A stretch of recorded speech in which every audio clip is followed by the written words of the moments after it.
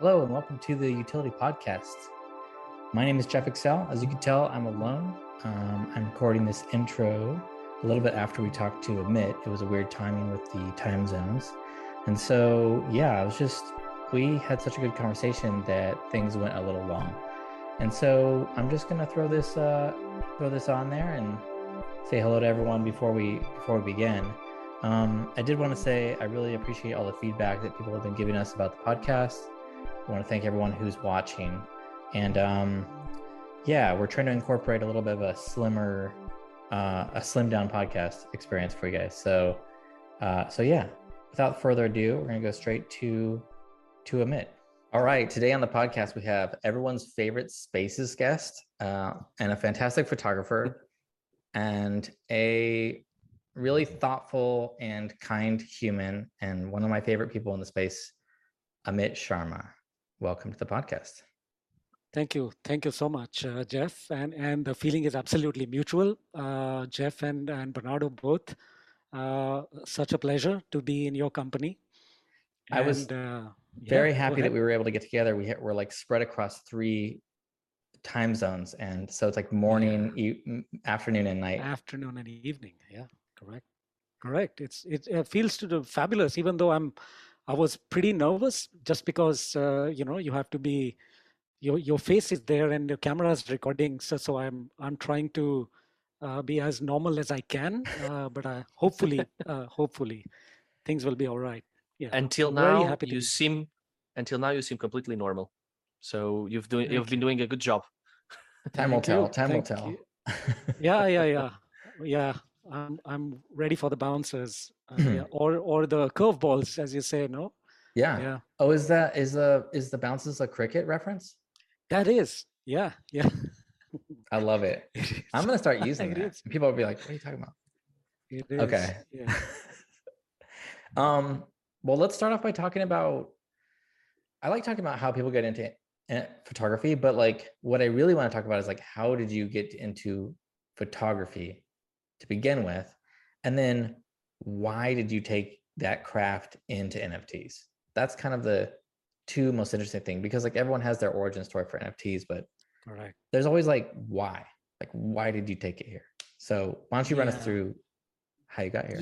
Yeah. I mean, considering the paucity of time and rather long history of me being a photographer, I think it's important to sort of quickly take you through the decades rather than years. That it was essentially 1987 when I was 14 years old when I caught the bug, when one uncle in the family used to show us images of his travels on his wall projected through a slide projector. And that was the time I said,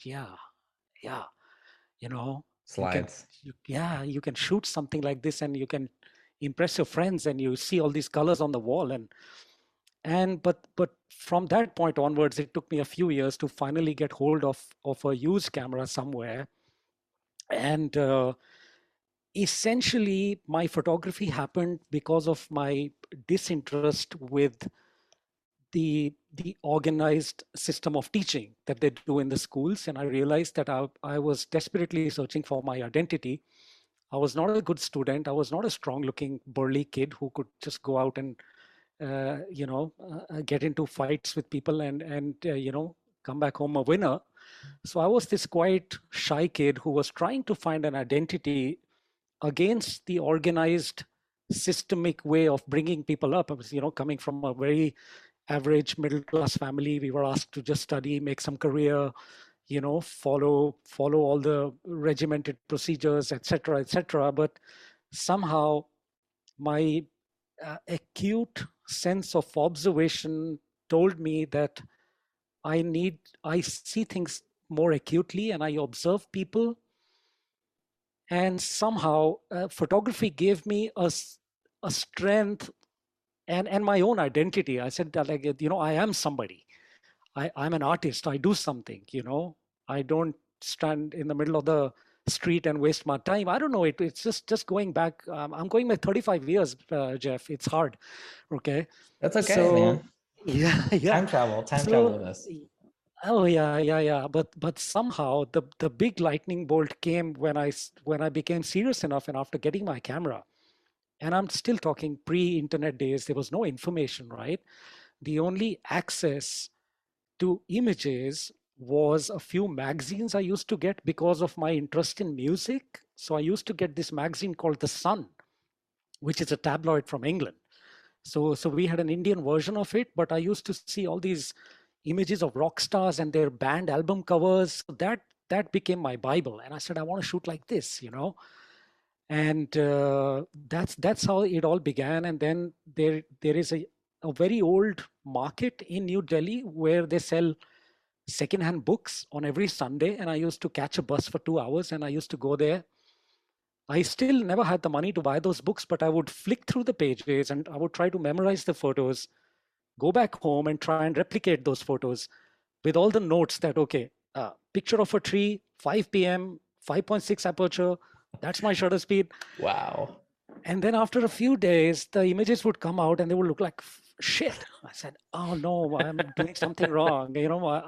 And then the process would repeat itself because everything was hit and trial, right? There was no education as such, and there were no books until I found some good books eventually. But learning in the pre-internet age was a challenge. I remember this. We're both, Yeah. I mean, I'm not that much younger than you. Like, I fully understand this. You do, though. You do look much younger, but that was the challenge, right? When you lack of choice becomes an opportunity. When you have only two books in front of you, and which only contain about 100 photos, then that means every photograph has already established itself in your brain so firmly that when I'm shooting outside, there is always a recall from one of those 100 images. If I see a staircase and I see a little girl running on the staircase, I said, oh, well, that reminds me of that image, I need to take that. So that's, I would say imitation was a big part of my education. Yeah, Learning, I think that's everybody. Yeah, that's super interesting. Yeah, learning the craft, learning to shoot just like the big guys right from the start, with my own invented tools and my own light shapers and my own methods of whatever I could do. And I remember it's so funny that I had a 50 millimeter lens, and somebody said, and I used to look at these portraits where the background is out of focus, right? And the bokeh, it's called. And I said, why am I not getting this, And then somebody told me, oh, you have to have a long lens to do that. And I said, oh, that's the trick. And that was like a breakthrough when I was like 16 or 17. I said, that's what it's all about, and so these little milestones, but eventually rock and roll was the thing, the music provided all the fuel which kept me away from the exoticized version of Indian images that we see even today being produced in millions and millions, that I was so sure that no, this is not cool. Like I don't want to shoot the colors of India. I don't want to shoot the sadhus of India because that's not cool. I want to shoot like this picture of Van Halen like cool in the sense, like in the kid sense of the word, where like you're a teenager and you're like, that's not cool. Like that. Yeah, 100%. That comes from such a pure place to be like, yeah, I'm not into that stuff. Yes. So I was in the learning stage, beginning years, and I was talking about why I did not shoot the normal stuff and why I had to not do the obvious things that photographers are supposed to do. Shoot sunsets or trees or silhouettes or colors or old people with their freckles and their lines, because as I said, it just wasn't cool to me. And one such moment is so clear in my head that somebody told me to shoot a particular sunrise from a vantage point which was very hard to get to. Finally, I made it there at 4:35 a.m. in the morning, and I saw 70 people with their cameras and their tripods. I said, "Oh shit, no, that's not my game, and I'm definitely not one of them." And I came down. I didn't shoot anything, but I took a picture of them shooting the sunrise. So that was my thing, right? To be an observer of humanity rather than create beautiful scenes, and that was that was right from the start, right? To not follow the obvious. And Did that same that that same did that evening. Go ahead. sorry, did that made you different from the rest of the bunch and gave you more opportunities, do you think? Oh, it took away all the opportunities. Not really gave me, because when you're shooting your own thing, people find it very difficult to put you in a box. And oh, are you a landscape guy? No. What is it that you do? I said, I don't know. I'll till that time I had not really discovered who I really am. But one thing for sure, that in 1997 is the year that I got married, and I was a graduate in commerce, and I realized that I'm not going to pursue my father's business, and I'm not going to look for a job, and I'm going to be a photographer. So that was the time that I worked very solidly on my fashion portfolio. Started learning portraits, bought a set of lights, and started creating interesting looking portraits of people. And then it was 1999 or 2000 when I officially launched myself as a professional photographer. I went to just meet a magazine's office, walked straight into the editor's cabin with a big, huge suitcase with large prints. I said, well, this is my work. What do you have for me? And she said, okay, day after tomorrow is your first shoot. And that's how it all began. Yeah, that went well then. That went pretty okay for the next 15 years, Benny. And yes, I would say so. Yeah. And many things happened in between. I got to shoot a ton of things. I was sent to different countries. But somehow, I think it was year 2010 when I became serious about advertising. Because what happened was that in 2008 and 2009, the big recession happened, as we all know, in the economy global. And there was a major crash. And then the international magazines started shutting down, and they were not getting enough ad revenue, right? But then somehow I did start my advertising career, working for brands. But all of that, yeah. So that is the professional side of things. But my disillusionment with the creation of aspirational images was the biggest problem, and it still is the biggest problem. I call myself a commercially successful professional photographer, but at the end of the day, the stuff that we do is great. It's great. It's a vocation. It pays the rent. But at the end of the day, what you're doing is somebody else's vision brought into like a fruition, Yeah. And you have to rather relinquish your creativity, because it's not mine anyway. I'm there as a skillful executioner of an idea, and not more than that, So and, yeah, go ahead. Is that what made you to come to the NFTs? 100%, yeah. And throughout these last 20 years of creating aspirational images, I had different phases in my life of creating different styles of images. And what you're seeing right now, that was a phase which started from 2006 and lasted till 2013 or 14, where, so what was happening is that with all this aspirational commercial work, my personal work never stopped, even for a week, whether it's work based in India or shoot photographs of people or understanding humanity, all of it, the process never began. So I'm like a split personality, with one commercial photographer as a completely different side of my brain, and then the artistic work, which has been happening throughout the last 2 decades. And very interestingly, I was never big into Instagram. I never really entered the arena. I completely missed the bus, because I thought, man, no, I'm like, I was don't go there. You about that, because it feels like the thing that you're talking about is the thing that was huge on Instagram. And so I was like, you must have been pretty bad at Instagram, because I was horrible, right? It was all like waterfalls and bikinis and like, that kind of like in denial. I was in complete denial of Instagram. I said, no, that's not the medium. That's not my frame. If anyone's interested in my work, they're going to call me. And the interesting part is that my personal work was never shown to public. It was all being collected for my own interest, and maybe for a future archive somewhere, maybe for a future book. until I heard of NFTs, and a friend of mine pursued me. He said, "Dude, you got to check this out. This is where your work belongs." And that's how the personal archive finally found a platform worthy of a release. You know, Hmm.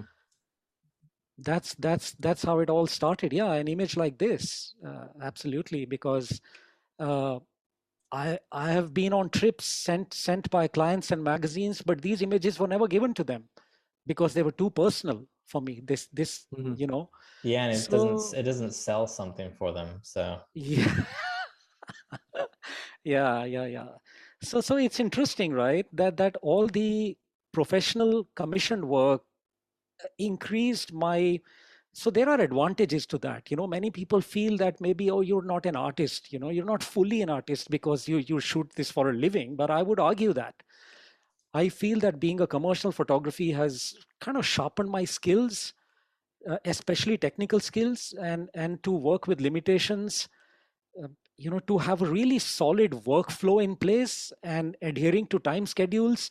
So all these professional image making qualities are now I am solely using for my personal work.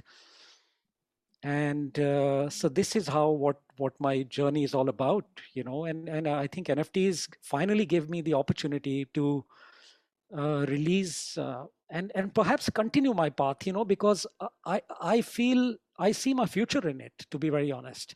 Hmm. Because the traditional galleries here in India are, and I have no qualms in saying that they are very, very, very gatekeeping. You have to be like a local goon or a local politician, either of the two, to get inside. You know? jeez. So in a way, you think that the NFTs open the door to yourself, basically, to show yourself to the world. 100%. 100%, Benny. And I'm so happy being here because the transactional nature of my commercial work versus the artistic acceptance of my visions is far more rewarding, you know, Hmm. than the beginning and the end of a job, and the money comes home and then everybody forgets about it and I can't even show it to anyone, you know. So uh, barring a few jobs where I was given commercial projects purely based on my own interpretation of their themes. Hmm. So those were the lucky days, right? Where people say that we want you to do our campaign because only you can do this. You're not just a vendor now, you know. So thankfully, some of those jobs gave me immense amount of creative satisfaction. Also global collaborations and some name also. I shouldn't deny that. So you just talked about a little bit of the politics in India and how there's a lot of gatekeeping. One of the things you are our first guest from that amazing country here, and one of Yeah. the things that I wanted to ask you is that I'm I'm quite I follow a lot of news in crypto, and I'm in photography, but I still spend a lot of time searching crypto and coins and markets Mm. and trading. And I've been seeing that India has increased the taxes on crypto, and now the last news that I've heard is that the central bank wants to ban it, wants to ban cryptocurrency. Is that Well, something that you are aware of it, and does it very worry much you? aware. I'm very much aware because, also being at a certain age in my life, I do manage my finances very well. And I have to, there's no other choice. I cannot just be the starving artist happy with this, whatever, there is family, there's future, so I do follow economics very closely. And even though there have been talks to ban it, the 30% tax is more like in terms with the global precedent, I would say, Yep. if we decide to cash out. But I'm kind of equipping myself more and more with the DeFi nomics so that I don't have to pull out the money. That's That's I interesting to know. yeah, for Interesting to know. sure. So learning the dynamics of investing crypto, and whether it's whatever. There are a few terms, and I have friends who help me out with this, but I'm very keenly invested in being a crypto maxi for the future, you know. But it That's cannot super be banned. interesting. Sure. But Yeah. yes, it's going to be difficult to ban something that is on chain. Of My course. question is, well, it would be the ramps that are going to be regulated for sure. But Yeah. one other thing is that if crypto is banned, and you are an artist that puts your work on the chain, and if they can ban a certain way, because everyone can see what your address is, because the blockchain Mhm. is something that is public. Yeah. Do you see in any way a problem in terms of your art being out there because you are in fact trading crypto and that is public? Do you see Well, that there that can be a is problem? not at all. I don't think so. See, because I am, as I told you, it's I don't earn cash, right? Every transaction, whatever onboarding or whatever ramping I've done, is all traceable through my bank account. So every penny is accountable and tax paid. So there's no reason as such if somebody comes to me that, oh, you've bought crypto worth so much money, and what is the proof of that? I said, okay, here it is. Here's my bank account. Here's my statement. That's how I earned the money, and that's how I invested it. You know. Hmm. So, but to be very honest, because India, the numbers are huge, right? And I think with the speed that the crypto is being adopted here, we have news programs telling people about crypto. We have daily Hmm. newspaper articles. So absolutely no way. I That's don't see a interesting. chance. I am okay with taxation. I'm okay with all of this. The banks do have to worry, like they are worrying all over the world. Yeah. But India is too big to be stopped in the bud. It's not possible. Good to know. Good to know.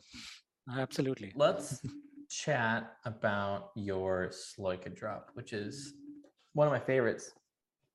Um, Yeah. this drop feels so different to me than your first one.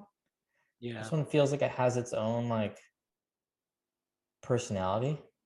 Um, and I just wanted to like talk to you about it feels like this collection there was some sort of like message or intent that you were trying to get across or like a feeling and like Hmm. it feels almost like a very mature like vision from someone who really understands and knows what they're good at. And so I was just wondering if you wanted to talk about what your feelings were with this drop and what are you trying to convey with this, because I feel like it's Yeah, quite yeah, yeah. magical. Absolutely. Thank you so much, and double thanks to you for acquiring two pieces of from here. It's important to put this work into the context of what I have been doing otherwise. I think it's rather important that, but I think if I have to jump to this body of work, I think it's, for me, it was extremely essential to tell the story in the simplest of uh, visual languages. And I really, really distilled all that I knew about photography. And my most important personal challenge was to, of course, tell this unique story, but also to do it in a style that is not easily referenced. You know, you can't say that, oh, this style comes from that era or that year or that photographer. And I think that for me, see, that becomes a challenge. Like when you are a student of photography all your life and you've seen hundreds of books, right? There is an inner compass that keeps telling you that, oh, you're copying this guy or you're copying that guy, or there is always a direct referencing, and I see it a lot in fact. But in this particular series, I knew that I had hit upon something which I know is not easily referenceable, and I think that, for me, you're looking at the accidental grow, I which never saw that, and I just thought it's kind of amazing. Yeah. yeah, yeah, yeah. So essentially, this is like a stripped down version of what an image can be, with the bare essential juxtaposition of very organic shapes and human form, which is almost like vector and geometrical. And in my head, the idea was that I saw the man and nature coming together as some sort of an invisible machine, which is invisible, and it took me a while to really explain it to myself that why am I so compelled to look at images like this. And I think then everything being foggy and low contrasty just adds to that. Another thing which I really want to tell both of you, and rather everybody, is that in my image, the intent is to actually say that everything is part of the image itself. The tonality, the subjects from left corner to right corner, the elements, everything has to come together to deliver a message that's probably just one sentence. So whether so I think I really strongly believe in that through all my bodies of works that are out there, that everything is the image, not just a subject or a window, or what I'm saying. So everything has to come together to support the protagonist, so to speak. Go ahead. I have to say that this collection is, I really love this collection. I've remembered talking with Richard Pilnick about this collection whenever you dropped. And I always loved the second photo, the photo number 2. And I think at the time I had a project in my mind, of a project of NFTs in my mind, and I asked Richard to speak with you about this photo and everything. Yeah. And I love that you say that this is a way to communicate something simple, and I think that is very true. And I think that is so difficult to do, so difficult to transmit a simple idea. And hearing you talking about this collection and how your photos can be translated in one phrase and everything is one simple and direct message. I'm really glad you put yourself up there, you put your soul on the NFTs, because we can enjoy your art. So I just wanted to say this. Thank you so much. I really enjoy your collection. Thank you, Bernardo. Thank you. And see, that's what it is, right? It's not easy to first of all satisfy yourself and then to satisfy somebody else's expectation from how they are going to react. So my fundamental way to photography is that first of all, I don't think art is subjective, especially for the creator. And it's something slightly heavy that I'm saying. Yeah. What you mean about that? What do you mean? Go. Dig into that one.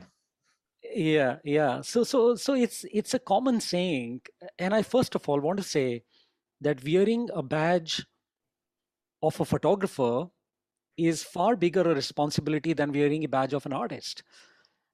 Because it's very easy to get behind and hide yourself behind an artistic pretense that you can call your own, but it somehow doesn't sound convincing. So I refuse to wear that, and I still call myself a photographer because I feel it's a bigger responsibility, because you're also creating images for a discipline, right? I mean, in my own history of studying photography, I have a feeling that being true to the practice of photography, it's important to do justice to the craft itself. And that being said, when I say that from the artist's perspective, art is objective, I am measuring my piece of work for its merit based on several judgment points, and then I may or may not tell this to my viewer, but the viewer eventually has to look at it from a subjective point of view and extract meaning out of it, which is rather not apparent. So this is why I feel that art is objective and subjective at the same time, but it needs the viewer and the creator to look at it simultaneously to be called as a piece of art. And I feel any art form is incomplete without the either. Imagine Slash playing in a stadium, his Les Paul, standing in front of a Marshall stack. He hits that A chord and there's nobody there in the stadium. It's all empty. It ceases to be a piece of music. Do you right? feel the same way about, I'm sorry to cut you off, but do you feel the same way about like painting? Because, or do you think this is singular to music Not really. and photography? Not really. No, it's everywhere. It's everywhere. If you look at the works of extreme painters, senior painters, and people who have given their lives to a craft, you see that they have a style, a unique style. And it has probably taken them years and years to finally reach to that point. Okay, then say, this is my style and my work is important, even if I draw a straight line, because it's not coming from the paint or the brush. It's coming from my understanding and my own knowledge base and my practice of last 20, 30 years. Yeah. And then, yeah, go ahead. No, so go ahead. I wanted to go back a little bit here. Whenever you said that you think your work needs to be objective and the viewers need to be subjective. And I wanted to go back and trying to understand, can you then say that something is objectively good or objectively not good? Yeah, you mean from which point of view? Are you saying from the viewer's point of view or the creator's point of view? In this case, from the viewer's point of view. Whenever I'm seeing a photo from someone, that if it was created from an objective point of view, can I say that objectively I think this is good? Yeah. Or can I say that this is bad? No, of course you can say that. Absolutely. And I think that's what curators do, right? Because like I've been through your collections, Bernardo and Jeff Excel, and I feel that how your curation is now looking, it's as artistic as the artists who have produced that work. And I feel that there is an internal mechanism reacting with the images in a way which is as important as the artist, and you are objectively looking at the merits of the piece of art. And then if you are satisfied with your objectivism and your subjectivism at the same time, then you perhaps decide to acquire it, but I feel that we all measure things objectively. Sorry, Jeff, go ahead. No, it feels like you're building to this point where it's like you're putting collectors on the same kind of level as artists. And I don't want to say like one's better or one's worse or one's more or less important, but there's always that dangerous tipping point where artists sometimes will elevate collectors to a point where there's a tipping point and the power, which is unfortunate, but with this kind of financialization of everything, the power shifts to the collector. And I always am nervous about getting into that area. Correct. What would you say, like, is like, I know that like, an artist and a collector's have like a symbiotic relationship a little bit, but like, do you have any feelings or opinions about where that balance should be? Yeah, and see, I understand the power dynamic comes from the fact that one person wants to sell. True. Right? That is, and as soon as you take that pressure out of the equation, somehow the power then hangs in the balance, where the artist feels that, okay, this is my work out there, and this is what it's taken me to produce. Now it's entirely up to the buyer or the collector to put hands on it. And it's a difficult one to answer, because if you look at the success of different artists versus mine, I am definitely not successful, in the sense that I do feel helpless but never hopeless, because I know that I do not want to feel the pressure to sell, because it'll in my own mind, it'll disturb the balance. I'd rather have somebody fall in love with an image and tell me that I absolutely love your image, but I don't think I have the money to buy it. I would happily airdrop it to anyone. I I don't think know if you want to say that on this podcast. do that. No, There it's goes all your work. listen, man. It's I know I'm saying all this from a very interesting point of view that people with money to spend have the ability to change lives of the artists and the people surrounding them. I think once that picture is understood, I somehow feel in the space that most artists feel that collectors are just wallets with money. They don't realize that they are very intelligent people, very gullible, taking much more care to interact with the art than the actually artist itself. And I say that after having studied several collections of several people, and I feel that there is a lot of care being taken. And I think that's one reason that I'll never airdrop an image absolutely without anyone's knowing. Unless I know what the person is expecting, right? And it's like receiving a bad birthday gift, and you don't know what to do with it. You can't pass it around. You just say you shouldn't. I think that's the best answer to those things. Yeah. I know, and these things happen all the time, right? But I do feel, yeah, go ahead. No, sorry, I interrupted you. No, I think the everlasting debate of objectivism versus subjectivism, it has to be understood slightly better, right? Because artists get away with self-proclaimed subjectivism a little too easily. If I were to walk around my street and shoot a pebble covering a leaf, and I say it describes my feelings of such and such and such, and I say, Jeff, do you feel it? And Jeff won't say, no, I don't feel it. Right? That's likely. So I think I wanted to touch a little bit on that as well. What you said about the artist selling.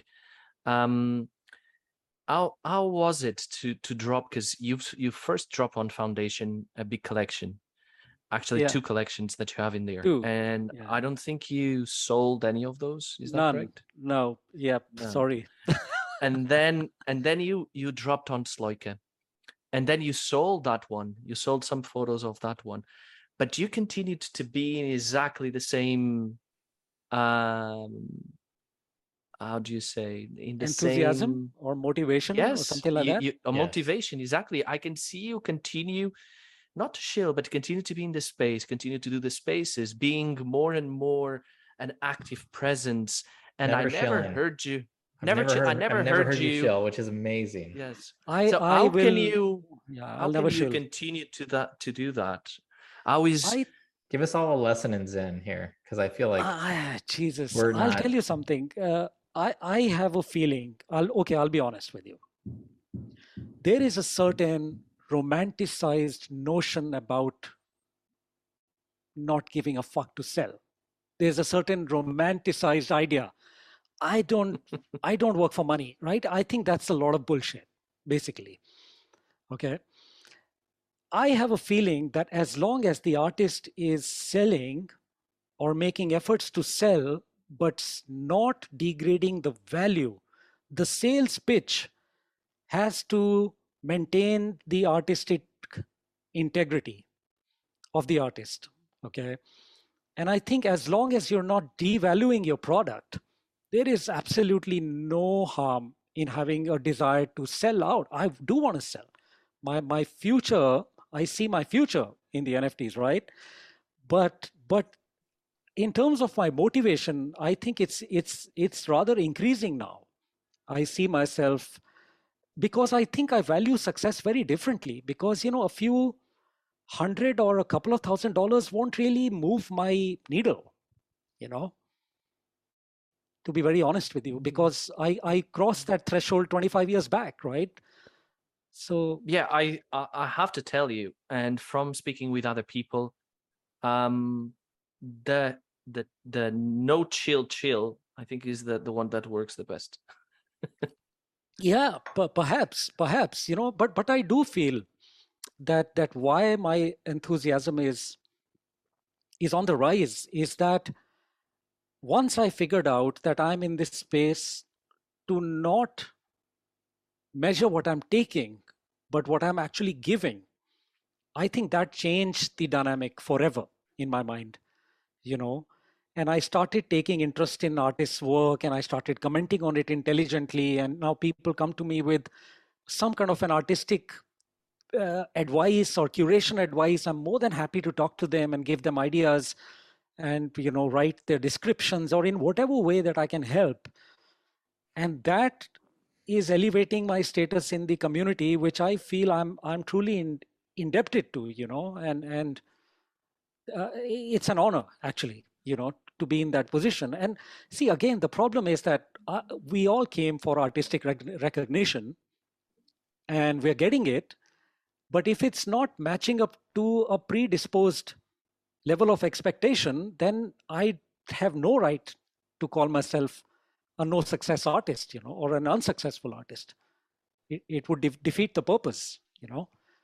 I feel like there's so much value in knowing exactly who you are and what you are, and being, at least from my perspective, incredibly patient with how your sales are going and how the space is interacting. And for me, it reminds me of something TJ Thorne told me once, which was just like, I'm not counting. It was just boiled down. It was like, yeah, it was like essentially like, I'm not counting, I'm not shilling to people. I'm just like trying to make friends. And then, when I do drop something, I'll tell my friends about it, which is like, it just felt so pure. And I just feel like, I don't know how to say this in any other terms, and I don't want to like create FOMO, but like, I think people are missing out a little bit on Amit. So it's one of the reasons why I was really excited about having you on. And I just think that you, one, add an incredible amount to the space, but two, your photography is amazing. And I'm really in love with that Sloika drop. I might go get another one after this, I gotta be honest. But Okay. I do love it, and I do love the way you see things. And it's it could, you're a professor, right? Or you're a teacher, right? I do teach I'm a part of the Leica Academy here in India. Yeah. And I, You could yeah. tell. You could tell that you're Okay. like, you could tell that you're really good at that. Because you explain things in a really amazing way. You've made me think of a lot of more questions that I could ask, but unfortunately we're running up against Yes, time it here. seems like So we are just on the tip of the questions that I wanted to continue to dig in there, and I think we may do some spaces together, or we just do a call together, and we'll I talk think about it. a space is a great idea. But before we roll, let's talk about, I always like highlighting other artists too. And so if you want to talk about just quickly the three artists that you brought for us to look at. Wow, I'm in love with so many of them, and I'm so glad that you used the word highlight rather than showcase. And I think that's important uh, because I do feel, see, I like it when photography reaches a level where people start to bend the genre. When a level of control comes in where then they're not bound by a genre as such or a particular style. And I'm in love with that kind of work, you know where there is no easy identification of, okay, this is good. And anyways, I mean, these are longer topics which we'll get into, but I know. there's a lot of explanation to be done. But anyways, I don't know, I gave you three names, and I feel that Yalda Eskandari's work is absolutely phenomenal for so many multiple reasons. And I bought a piece from her essentially because of the extension of the medium itself. So she's taking classical paintings and using those paintings to put across a message which talks about her geographical and cultural constraint. Wait, is this And the stuff I'm showing? Is this what you're talking about? yeah, yeah, Yes. Oh, I didn't know these were classical paintings. That's yeah, yeah. So ridiculous. every image has a name, which is which is like an homage to a classical painting, and then there is her own process and her own ideas and her own story, which is being helped by with the help of a projection of a classical painting. Yeah, I love So these. yeah, so I think Yalda pushes the medium into a level of visual art which I can only dream of, you know. And yeah, and I think these are not easy images to digest because they invest. You need to invest time to look at these and to absorb the full intensity of how she has been able to push the medium so much, where photography is just a tool and not the virtue, you It's know. interesting because I didn't invest that time the first time I came across this project. I was like, oh, this is cool. And Yeah. I didn't look at them long enough. And now I'm like, oh, this is actually very special. It's beautiful. I think I knew in the other day I did a space and Yalda talked in the space, and then I went to see this collection and I fell in love with it as well. But there's Yeah, so yeah, much, yeah. there's not There's enough so teeth for much. Yeah, everyone. there's so much going on, and also to actually produce work. See, it's very easy to protest on the street with your flags and your candles, but it's very difficult to make art which is coming from a society which has always been patriarchal and which is always obsessive and you know. So I think this is where she gets all the marks, in my opinion. You know, where she really Yeah, touches the beautiful. level. Very cool. And for the next one, Oh yes, it's so interesting that I have never heard from Peter Frank. I have not heard him in the spaces, but I look at some of this work and I feel that it is again pushing the boundaries of a genre or a medium into something which maybe in the future it's almost like seeing visions from an alternate reality. You know it's real, but you also know that it's not real, and I feel that that kind of treatment and subject matter is definitely a work of a very very deep level artistic for mind, so to speak, you know. And you should see his work on Foundation, which is again absolutely amazing. And I you're hmm, sorry. Mike, I think Jeff wants to say something, but his mic is off. Sorry about that. I was just going to try to check his stuff out on Foundation quickly, but yeah, I'm not sure if I'm going to be able to do it. okay, yeah, maybe there's a link tree or Yeah. I think I've seen that work before as well, and it was given to me by another artist as well. So yeah, it's something that is yeah, different for sure. very different. Yeah, and I'm saying that it's easy to be different for the sake of being different, but this different is coming from an extreme understanding of the medium and then to shape it to his version of different, you know. And I think this is what is important for me. I have not seen this stuff. This is cool. This one I never seen. I've seen the open scene one. I don't even understand what I'm looking at.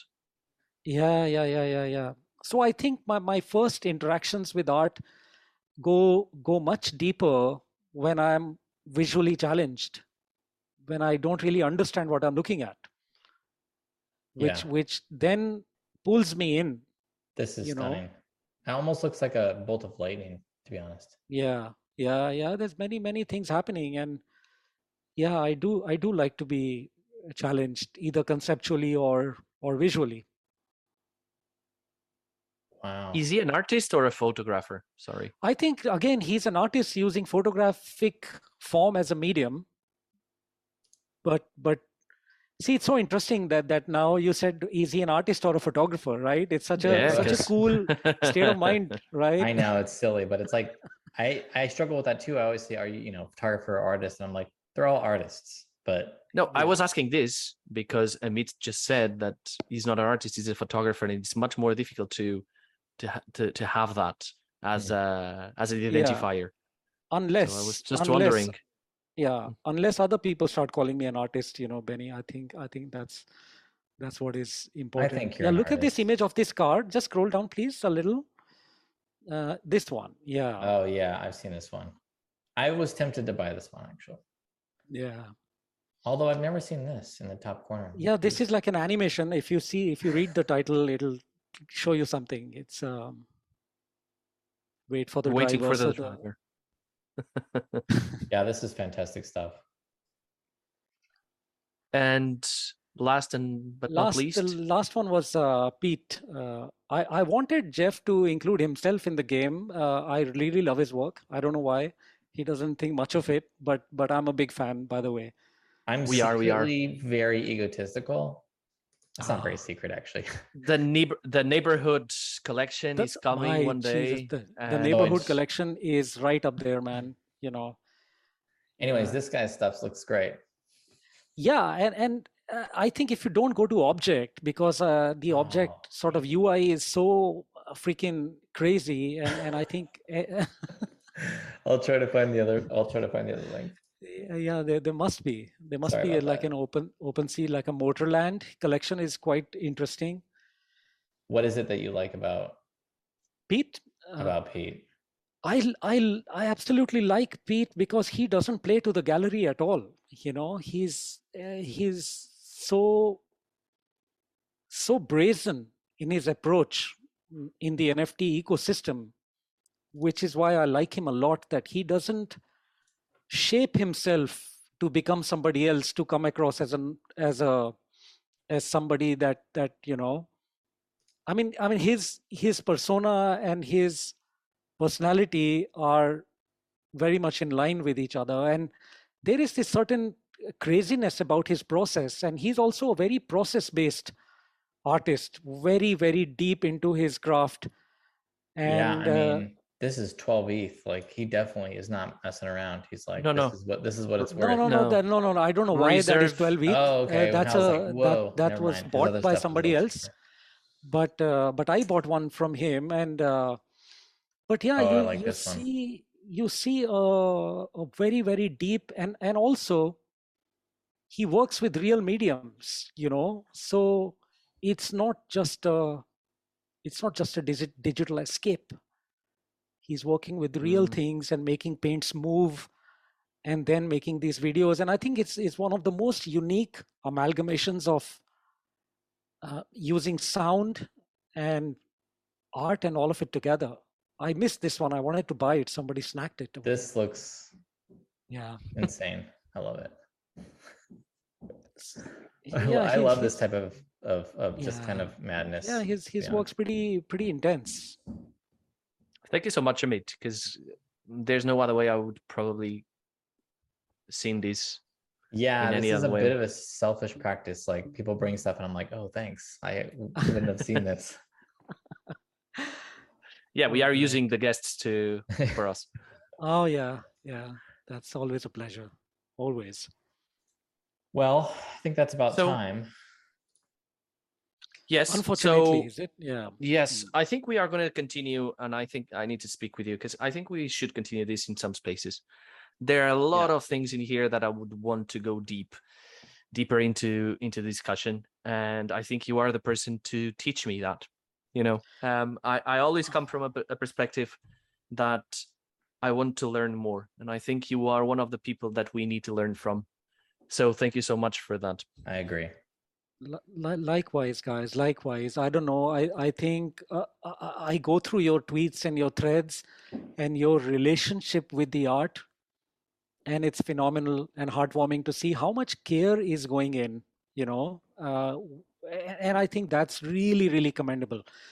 I wish artists were equally serious about really, really expanding from their own personal self and going further into dimensions. And I think you guys are doing that. And hats off to you. And I'm not saying this because I have to. I really, really mean it. Thank you so much. Absolutely. Yeah, man. So, guys, this is the end of this episode. And thank you so much for hearing. Amit, thank you so much for coming once again. Thanks. Yeah. Is there anything you would like to say before you go? No, I would just rather continue some topics and discussions about misunderstood genres. Uh, Also, topic of scarcity, because I've been quite a productive and prolific artist, and I feel that should I consider my lack of sales is any kind of a hindrance to minting new work, and I have some of these doubts and questions, and I feel sometimes that I don't have the right answers in my own head. If what is the market perception, should I care about the perception at all? Some of these points are tricky, right? And I feel at a later stage we can discuss it, and we can discuss it in a way that the community also helps from the discussion. Yes, me and Jeff, we were talking about doing some of these episodes live, where we could have comments on the side. Yeah. So we could bring, but we are still debating out to do that. Yeah. So, everyone, thank you for coming, Amit. Thank you, everyone that is listening and seeing. Once again, please subscribe. Please press the like button. That's the way we can share our work more. And if you have any suggestions or any news that we should talk about, please reach me or reach Jeff or our Big Uggs Discord, Twitter, or the Utility Podcast. So without further ado, thank you so much, everyone. Thanks, guys. And see you next week. Bye-bye. Awesome.